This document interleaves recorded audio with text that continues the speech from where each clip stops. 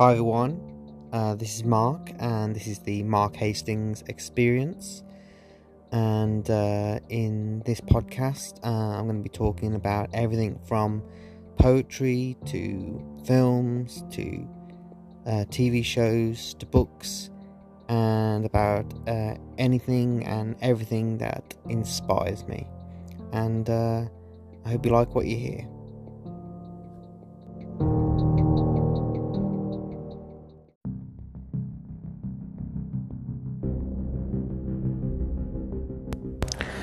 Hi everyone, this is Mark, and welcome to another episode of the Mark Hastings Experience. And in this episode, I'm going to be talking about one of my favourite films, which is also one of the favourite films of a lot of people, and that is the 1979 science fiction horror film Alien. That was directed by Ridley Scott. And it's the first film in what would become the Alien franchise, which is a franchise of several films that take place within the same universe as the eponymous alien creature xenomorph exists within. And that branches out into and connects with other film franchises, including the Predator film franchise. But the first film, Alien, is one of my favourite films for lots of reasons. And that's the film I'm going to be talking about today. And I hope you like what you hear.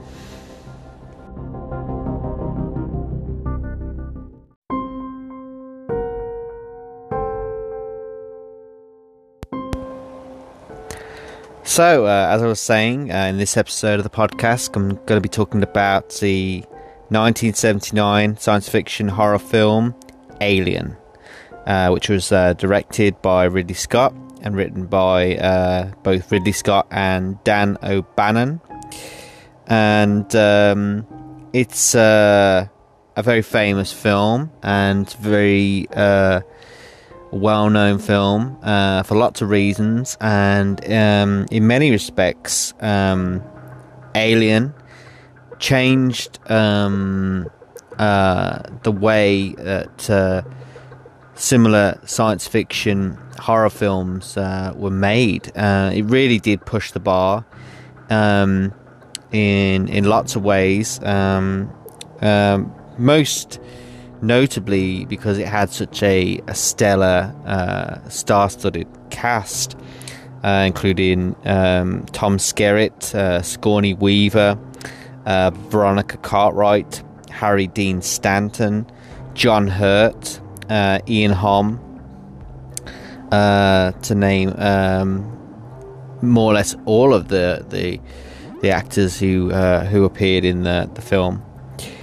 And their characters are synonymous and are well known even by people who may not have seen all of the Alien films that make up what is called the Alien franchise, which is a franchise that spreads over many different media, including movies and video games, and also comics as well. And the Alien franchise, and most notably the first Alien film in which it was introduced, is what is called a xenomorph, and throughout the Alien films that make up the Alien film franchise and the game franchise, that everything that makes up everything that the eponymous alien or the xenomorph appears in is very distinctive, and it was unlike anything that anybody had seen previously.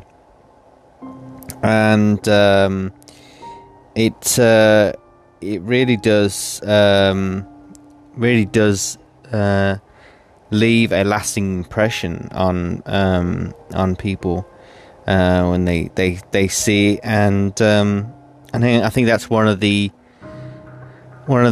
things that Ridley Scott must be championed for, because he really did create a character.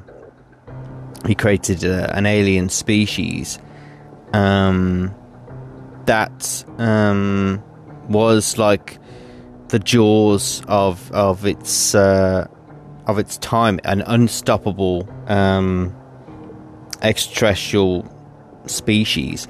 And before that, a lot of alien species had looked very similar in appearance to humans, but the elongated head and the skeletal appearance of the alien, and the extended mouth that comes out, as well as the long reptilian-like tail, and its dark appearance, and everything about this xenomorph that first appeared in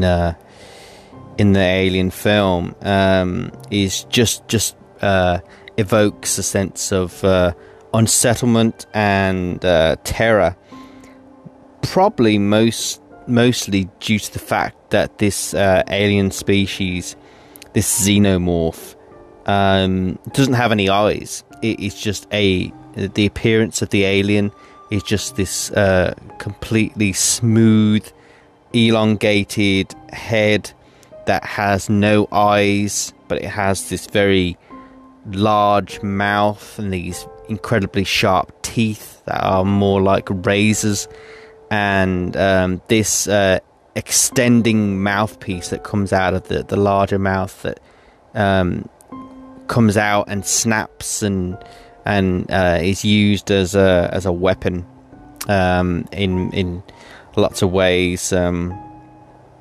And when the alien species, the xenomorph as it's referred to, was introduced in Alien back in 1979, it really did cause quite a stir, and it is because of this that people have kept coming back to the Alien franchise, and that is why so many sequels have been made to the Alien franchise, and that complete and make up the Alien franchise.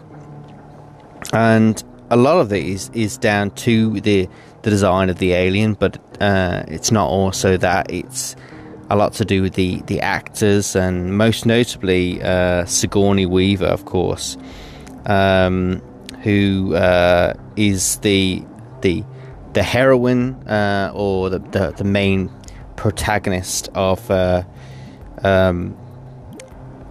the Alien film and of the Alien franchise, and she plays Warrant Officer Ripley, and she and Sigourney Weaver, in my opinion, is the only one who could ever have played Ellen Ripley, which is her full name, because she herself really did push the boundaries for what a protagonist in a film could be, because previous to her appearance in Alien in 1979, a lot of the fictional characters and the main protagonists within these blockbuster movies were most notably male.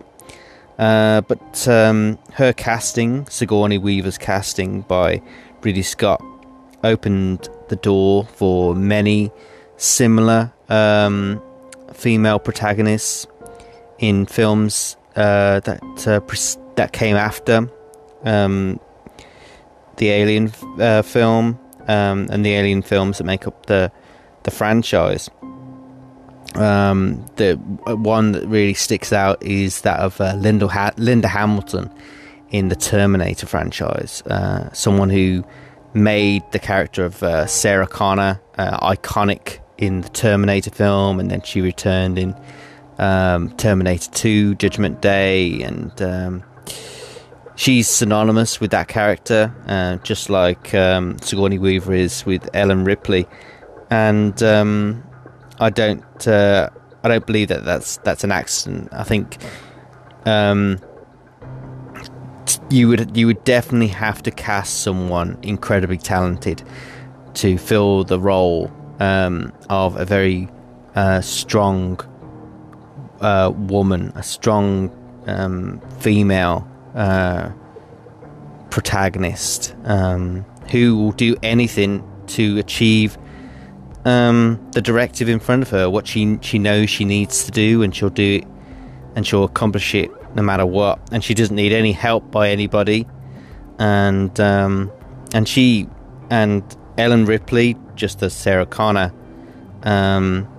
are heroes to a lot of people, and it's no surprise because when you watch what they have to go through in the films that they star in, you see why people would follow them and why they would be so compelling as they are.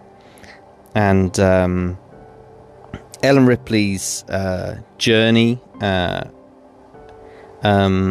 is one that is synonymous and absolutely bound to that of the Xenomorph, because she appeared in the 1979 film, and she will always be known for that role of Ellen Ripley, and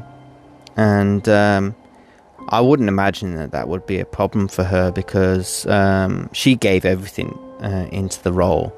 And throughout the franchise, there's been many ups and downs in terms of quality throughout the films, but like with everything, there are limits to where you can take certain concepts.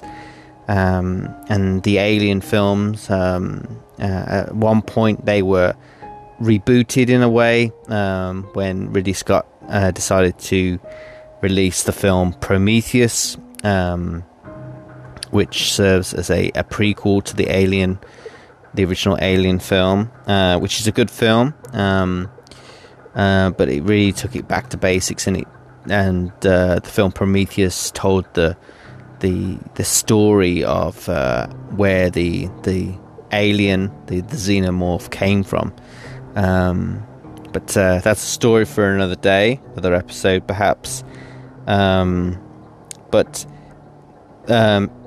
Prometheus has a lot to thank the original Alien film for, and a lot of science fiction horror films have a lot to thank Alien for, and also to thank Ridley Scott for, because Ridley Scott is an iconic director. He's directed many incredible films such as Blade Runner, The Martian, Gladiator, but Alien is I know that it's a film that he is very fond of himself, and he speaks about it highly, and his return to the Alien franchise in making the film Prometheus is definitely a sign that he knew that there was more story to be told within the universe, which, as I stated in my intro, this franchise has expanded over the years, over the decades, and it has touched with other similar franchises such as the Predator franchise. They even had a crossover movie that came out, I believe in 2009. I may be wrong, but it was an Alien versus Predator film, which was good. I wasn't really that keen on the sequel to that came out, Alien vs Predator 2. But yeah, you can't win them all. But definitely a film that I have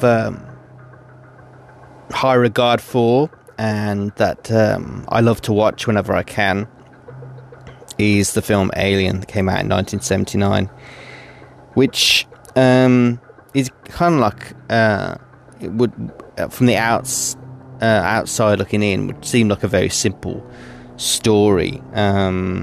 We catch up. We start the film with the commercial space tug vessel, the Nostromo, and we find that the crew of the Nostromo are in a state of stasis when we meet them. They're returning to Earth with their 7 crew members, including Captain Dallas, Science Officer Ash, 2 engineers, Parker and Brett, Warrant Officer Ripley, and they are awoken after the Nostromo detects a transmission from a close-by planetoid, and that's when the ship's computer, which is called Mother, awakens the crew, which is for reasons that are a part of the company policy, this company that they work for, which is, we come to discover in the next film, is called Weyland-Yutani. It's a merger of 2 companies into one. I believe one was American, one was Japanese, but it's referred to in this film as the company. And the company's policy requires the awakening of crew members if there is any kind of detection of any potential distress signal that may be in need of investigation. And they detect a signal coming from a planetoid, which is I think it's LV 426, and they the crew decide to land on the planetoid, on the moon, and to investigate what is the source of the distress signal.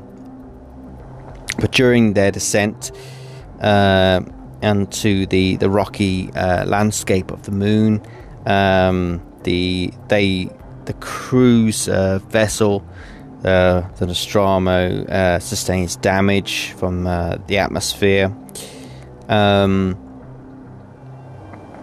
But while engineers stay aboard to effect repairs, Captain Dallas and the crew members Kane and Lambert head out to investigate, and they soon come about a derelict alien ship, which they determine is the origin of the signal, which they enter, and then they seemingly lose contact with the Nostromo.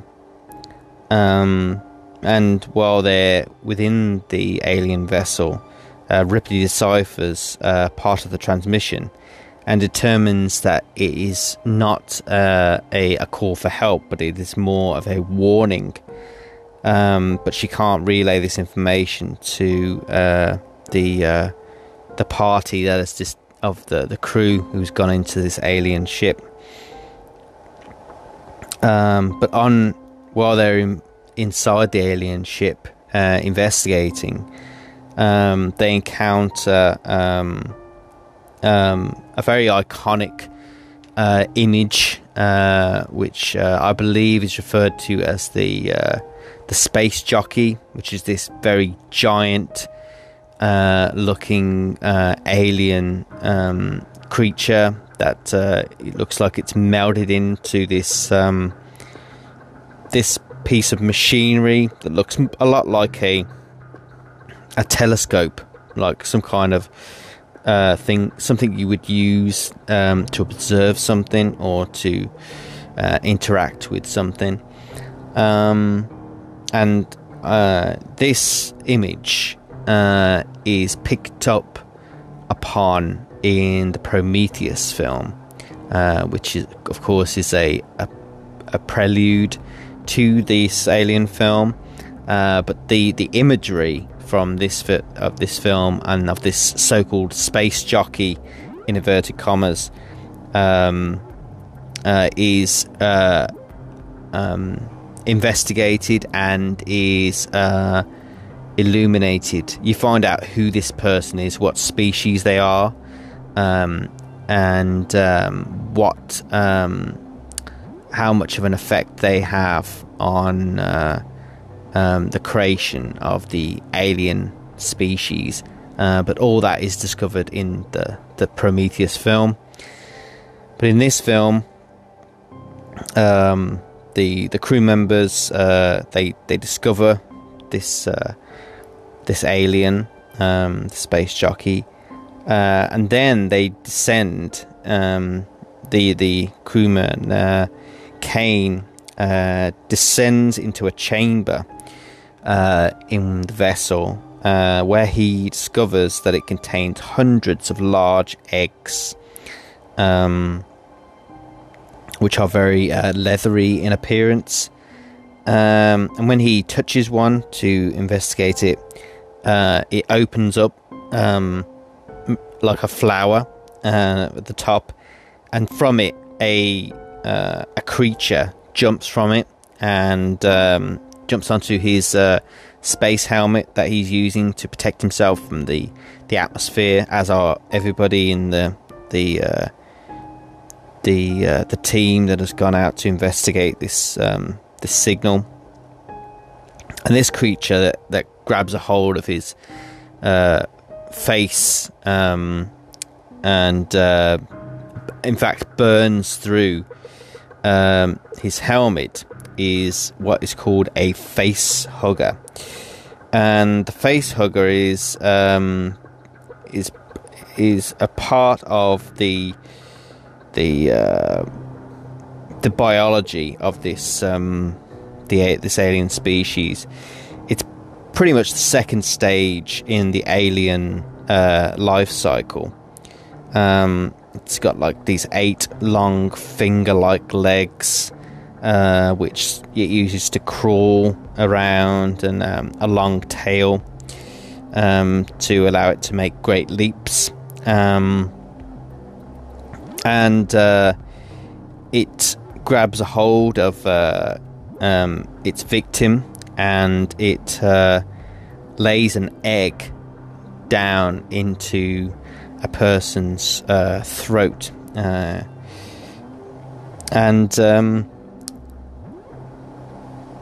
they their victims are sometimes unconscious, and they're kept alive for a great deal of time.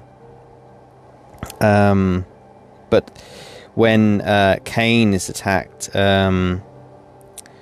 the crew of the Nostromo don't realise what has happened until the team return to the Nostromo, where Dallas, Captain Dallas, and Lambert are carrying Kane's unconscious body back to the Nostromo.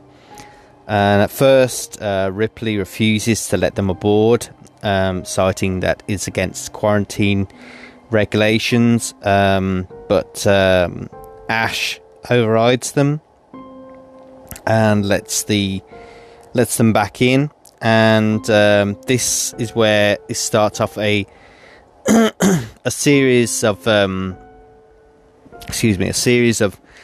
events that does not have a happy ending at all, because Ash is he's a science officer, but what we don't realise immediately is that he is also a robot. He's an android, and he's basically has software running in the background of his brain that contains something that may have been passed on through multiple generations of androids, because in the Prometheus film we get introduced to another android called David, I believe their name is, and he too has this obsession with finding out about this alien species, which is basically the precursor to this alien species that we are introduced to in the Alien film, the xenomorph.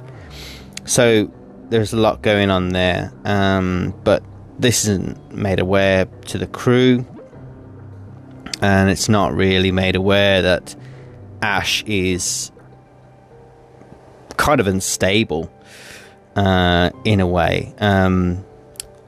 Well, very unstable. But it's not until Ash starts to attempt to remove the creature from Kane's face, and then when he stops to discover, when he cuts into it, and he discovers that underneath the surface of the silicon type skin, or that make up this face hugger that's attached to Kane's face, it has this corrosive acid underneath it, which when it's cut into and when it's exposed starts to eat through the hull of the Nostromo, and actually goes down through many decks, I think about 3 decks of the deck plating of the Nostromo. So it's highly corrosive, very can burn through anything. But after some observation away from prying eyes, a little later on, the face hugger detaches itself from Kane's face of its own accord, and when the Captain Dallas and Ripley go into the medical bay to investigate where the alien is now, they find that it's dead. And when the ship is now partially repaired, the crew continue their journey back to Earth, and Kane reawakens, but he doesn't remember anything of what's happened, just these foggy dreams of suffocation. But he's mostly unharmed, and then we see the crew having a final meal together before they would have to return to cryogenic stasis. But then Kane suddenly begins to choke and convulse in what is a very shocking scene, very iconic scene, something that a lot of people remember from Alien over most scenes, and is the scene where Kane falls back onto the dinner table after convulsing, and then there's this burst of blood, and and after which a small alien creature bursts from Kane's chest, killing him instantly. And after making this noise, runs away and escapes from the crew and hides on the Nostromo. And of course, at the android, Ash, the science officer, tries to dissuade the crew from killing him, and instead he tries to convince the crew to capture it and return it to Earth for further investigation. And of course, it's pretty clear that Ash has other intentions. It's not something that was made aware to me when I first watched Alien when I was much younger, but upon subsequent viewings, after listening to the director's commentary by Ridley Scott and watching certain documentaries associated with the film, it's very apparent that Ash and similar androids to him have this hidden directive to investigate and to do what they can to find out more about the biological nature of certain alien species. But the crew does attempt to locate the alien while using tracking devices in order to capture or kill it, so they can return it, as is the directive, or as has been ordered by the science officer, Ash, which Captain Dallas goes along with. But one of the engineers of the Nostromo, Brett, follows the crew's cat, Jones, or Jonesy, and while doing so, he follows them into a landing compartment, where we see a now fully grown alien, the fully grown xenomorph in all its adult glory, attack Brett, and seemingly disappears with his body, with nothing left but that of some dripping blood. And then after a heated discussion, the crew decide that the creature, the alien, must be in the air ducts. And then Captain Dallas decides to enter one of the ducts himself, intending to force the alien into an airlock. But in what is a very tense scene, and we watch the crew monitor Captain Dallas and his progression through the air ducts. Dallas is ambushed by the creature, and it takes him to another part of the ship, and we initially think he's being killed by the alien, but he's been preserved in no uncertain terms for reasons that we don't find out till the end of the film, but he doesn't live to feel any more pain than he has to. But the crew doesn't know what's going on. They don't know where Dallas has been taken.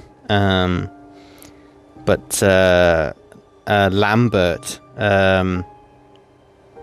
realizing that the alien intends to aggressively kill the crew one by one, asks all the survivors of the crew to abandon ship and tells them that they should escape in a small shuttle. But Ripley, who's now in command, says that the shuttle can't hold 4 people, and she insists that they continue with Dallas's plan of flushing out the alien.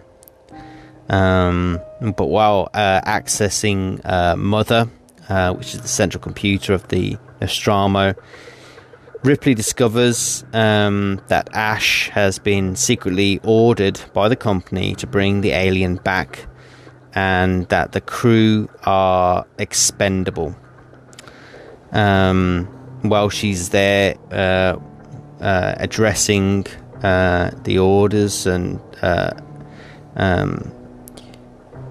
in direct interface with Mother, the computer, Ash appears, and she confronts Ash about what she's just read about his secret orders, and he tries to choke her as a result.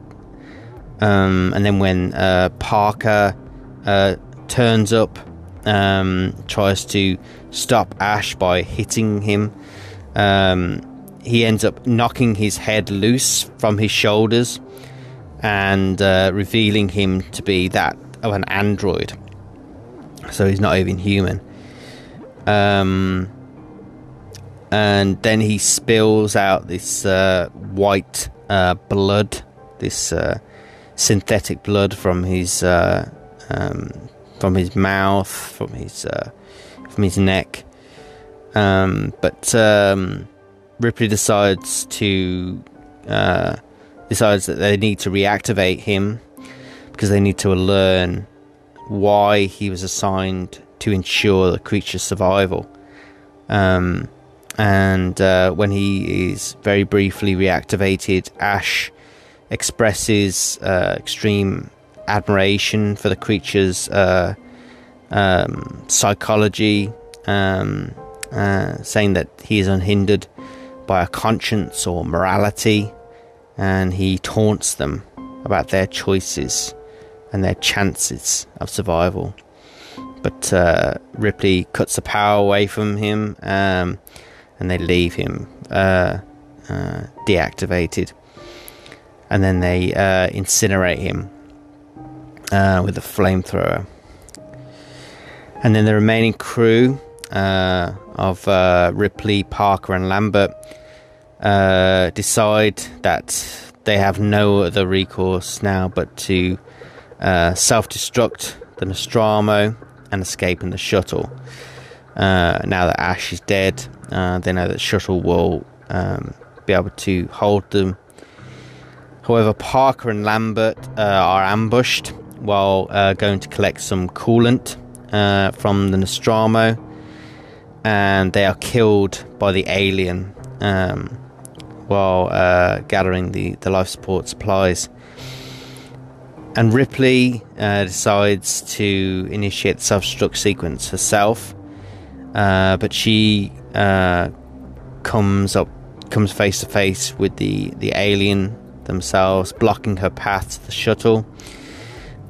She retreats and attempts to then unsuccessfully abort the self-destruct, but she isn't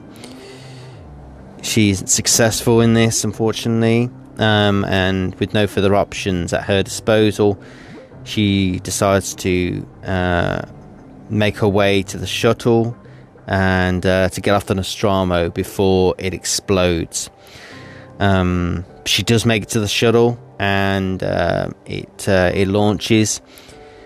At the end of the film, just as Ripley prepares to enter into her stasis tube so that she can sleep for the remainder of her journey back to Earth,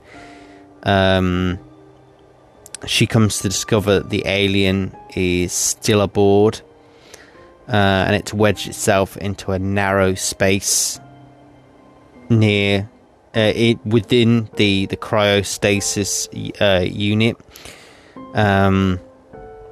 where she's about to go into stasis, and she it reaches out its hand to try and grab a hold of her, and that's when Ripley slowly but surely retreats into a space where some space suits are being held, where they've been left there in case of they're needed. And she very slowly and as quietly as possible inserts herself into one of these environmental suits, these astronaut suits, and then she comes out and tries to release and unlock the airlock door to try and flush out the alien and blow it out into space, essentially to evacuate all the air and all the atmosphere within the shuttle. But the alien becomes tethered to the shuttle because Ripley tries to shoot at it with a grappling hook, but that enables the alien to become tethered to the shuttle. And then it gets pulled inside one of the engine exhausts at the rear of the ship, and that's when Ripley decides to fire the engines and to blast the alien away from the shuttle, and to seemingly kill them before they could get back on board the shuttle and get to Ripley. And then right at the end of the film, Ripley records a final log entry telling whoever is listening or whoever will find her about what happened aboard the Nostromo with the crew and the alien.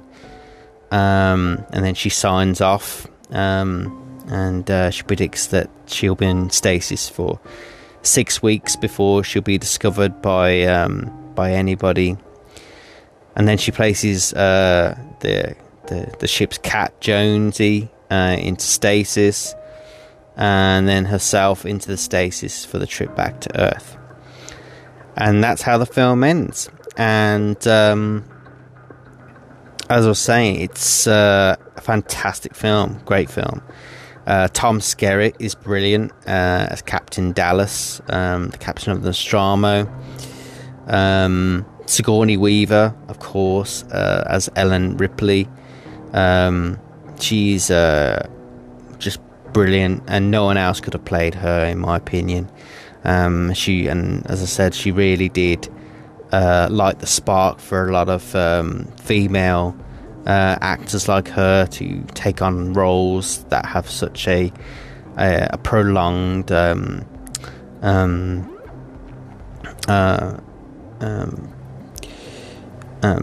meaning to a lot of people, profound meaning. A lot of people have looked to Ellen Ripley, the character of Ellen Ripley, as a source of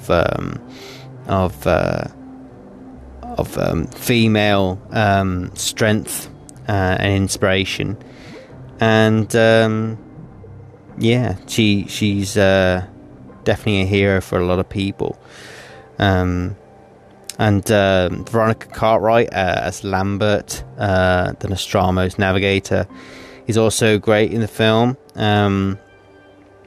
Harry Dean Stanton as Brett, one of the engineers aboard the Nostromo, is hilarious in a lot of scenes, and he's a great actor. Harry Dean Stanton, he's been in a lot of great films, great TV shows. And of course, John Hurt has Kane,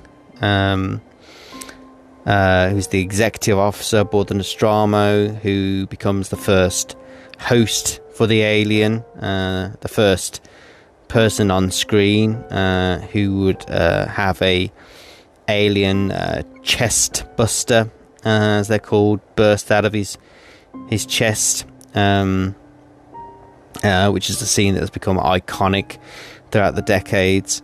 And of course, Ian Holm, who plays the android Ash, who's the ship's science officer, who is a great actor.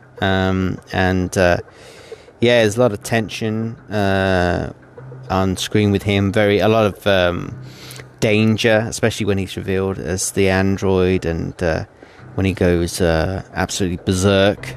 And then the actor Yaphet Kotto as Parker, one of the other engineers aboard the Nostromo. Is another funny, great character. Really bounces off the character of Brett. And those two have great chemistry together.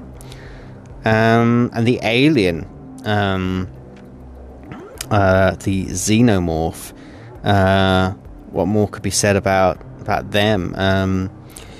And of course, the alien design, the synonymous design of the alien, was all taken from the concept art of the well-known Swiss artist J.R. Geiger, whose artwork continues to be praised by many people and has been used as the inspiration for a lot of great films, mostly set within the Alien franchise. But it's so iconic, and it really does capture the intrigue and the alien race that is the xenomorphs, in such a way that you want to know more about them. And I'm not sure whether at first, when the film first came out in 1979, whether there was a plan for any further films to be made by Ridley Scott or by anybody else. But when other films did come, especially the sequel, the direct sequel to Alien, which is called Aliens, back in 1986, it took the Alien franchise one step beyond, in the fact that in that film there wasn't just one alien, there were many aliens. And that's another great film, and I would love to cover that in a future episode of the podcast, because it's a great film, and in fact it's actually heralded by a lot of people as one of the greatest sequels of a film, up there with Godfather Part 2 and Back to the Future 2, and some great sequels that have been made. But it really it couldn't be as great as it is if it wasn't for how great the original Alien film was. And I think I have to agree with Ridley Scott that it is a really excellent film in so many ways, and I think it really delivers on something that it has in common with Jaws. I mean, at the beginning of the film, it really does build up the suspense, the tension, the intrigue. We don't know that much about the alien, and even by the end of the film, we don't really know much about them, but we know that they're an absolute killing machine, They are unstoppable, and it takes a lot. If you can stop them, it takes a lot to stop them, to kill them. And it really created the xenomorph, the alien, is a threat that really hasn't been matched, in my opinion, by similar films that have tried to repeat the success of Alien. And that is a tribute to just how special of a character and of a species the alien is. And it's a great tribute to what an incredible filmmaker Ridley Scott is, that he was able to recognise at the time that they had this creature that not only looked alien, but it had this threat that aliens previously didn't have. I mean, you always had alien species in science fiction films in the past, or in TV shows such as Star Trek or Doctor Who, or in films such as Star Wars, which came out 2 years previous to the Alien film. But this really created a threat in such a way that even now, in all the sequels that have been made, really is thought of as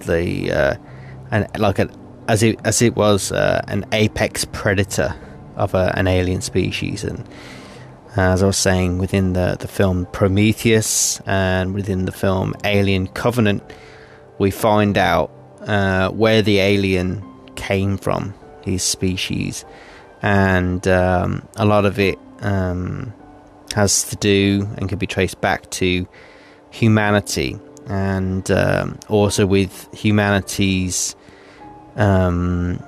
association with another alien species that is revealed within Prometheus, which is, as I say, a great film, and is a precursor, a prelude, and a prologue to the Alien franchise. And I've always enjoyed the Alien franchise. As I said, some films better than others, more than others, and Alien is definitely one of those films that stands out from the franchise, but it also stands out from a lot of other films because it took the concept of an intriguing and dangerous alien species to another level, and that's why it's so synonymous as a film, and the design of the alien in the Alien film is so synonymous, and it is its concept and its appearance has lasted and has ingrained itself within the consciousness of many people, many viewers and casual viewers alike, as being one of the most terrifying images, because and I think a lot of that is because it doesn't have any visual eyes. It's just black. It's just this dark, smooth creature that you can't talk to, you can't bargain with. It doesn't talk back to you. It just has this unstoppable instinct for survival and to be the apex predator, and to do all that it can to survive, and to kill any apparent threats that it may have. So yeah, that's why it's so iconic, such a great and imposing alien species that, in my opinion, really hasn't been matched since its creation, and since it first donned the silver screen within the film Alien. But the other sequels, the sequels that came out, they have definitely added to the character of the alien, and they are important pieces of the franchise.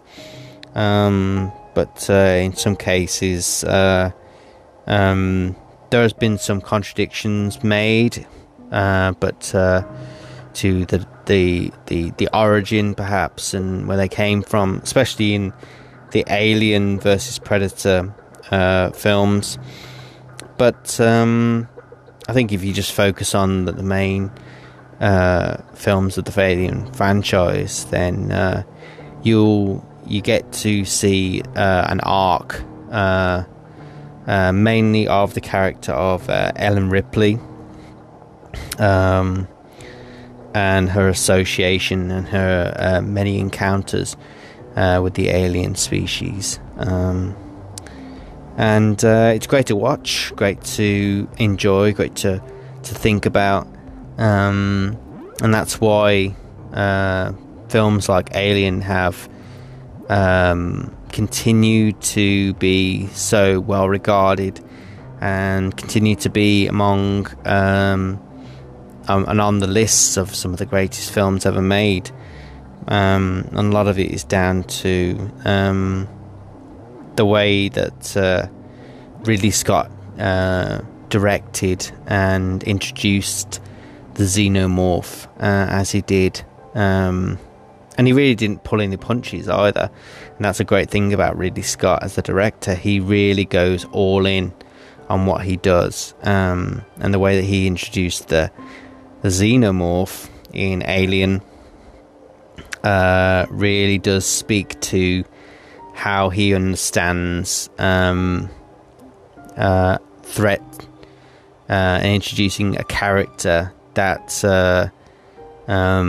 will be long remembered. I don't know if that's an instinct of his, or it's something that he didn't know that he would be so when he first started making Alien. But yeah, I think he did. I think he knew that he'd arrived upon a story that would be something that a lot of people would look to and want to replicate, and it's something that people have tried to do over the years, but in my opinion, a lot of the similar films that have been made really don't hold a candle to Alien. And perhaps the sequel, definitely, because it really expands upon the first film in a very gradual and a very natural way, and also because the way they handle Ellen Ripley and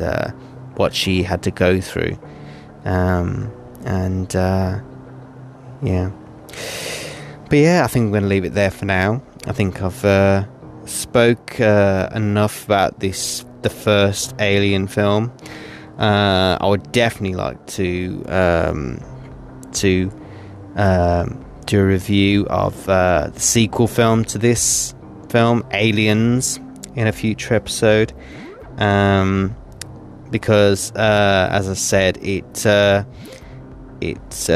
really does add a lot to this film, and it's definitely a very perfect pairing with this film. So definitely one to watch also. But Alien is definitely a film that if you haven't seen, you should definitely see, because it really is a feast for the senses, and it really gives you a cinematic experience that is very special, but it's not for the faint of heart, definitely not. But if if you can stomach it, then definitely make a plan to watch Alien if you haven't done so already. But yeah, so I think I'm going to leave it there for now. I just want to say thank you for listening. Hope you like what you heard, and I'll talk to you again soon.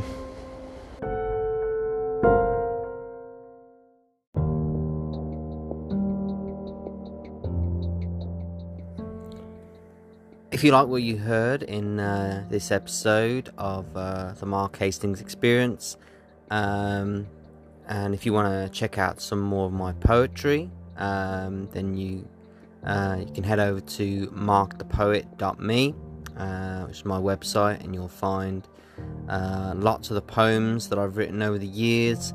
You want to check out some of my poetry in book form, you can go to Amazon and you'll find all 10 of my books that I've had published. They're all books of poetry, books of stories, books of memories and experiences, and there'll be more to come. And if you would love to contribute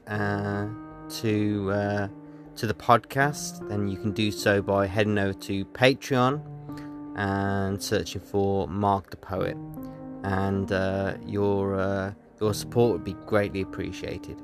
But as I was saying, I hope you liked what you heard in this episode, and I'll talk to you again soon.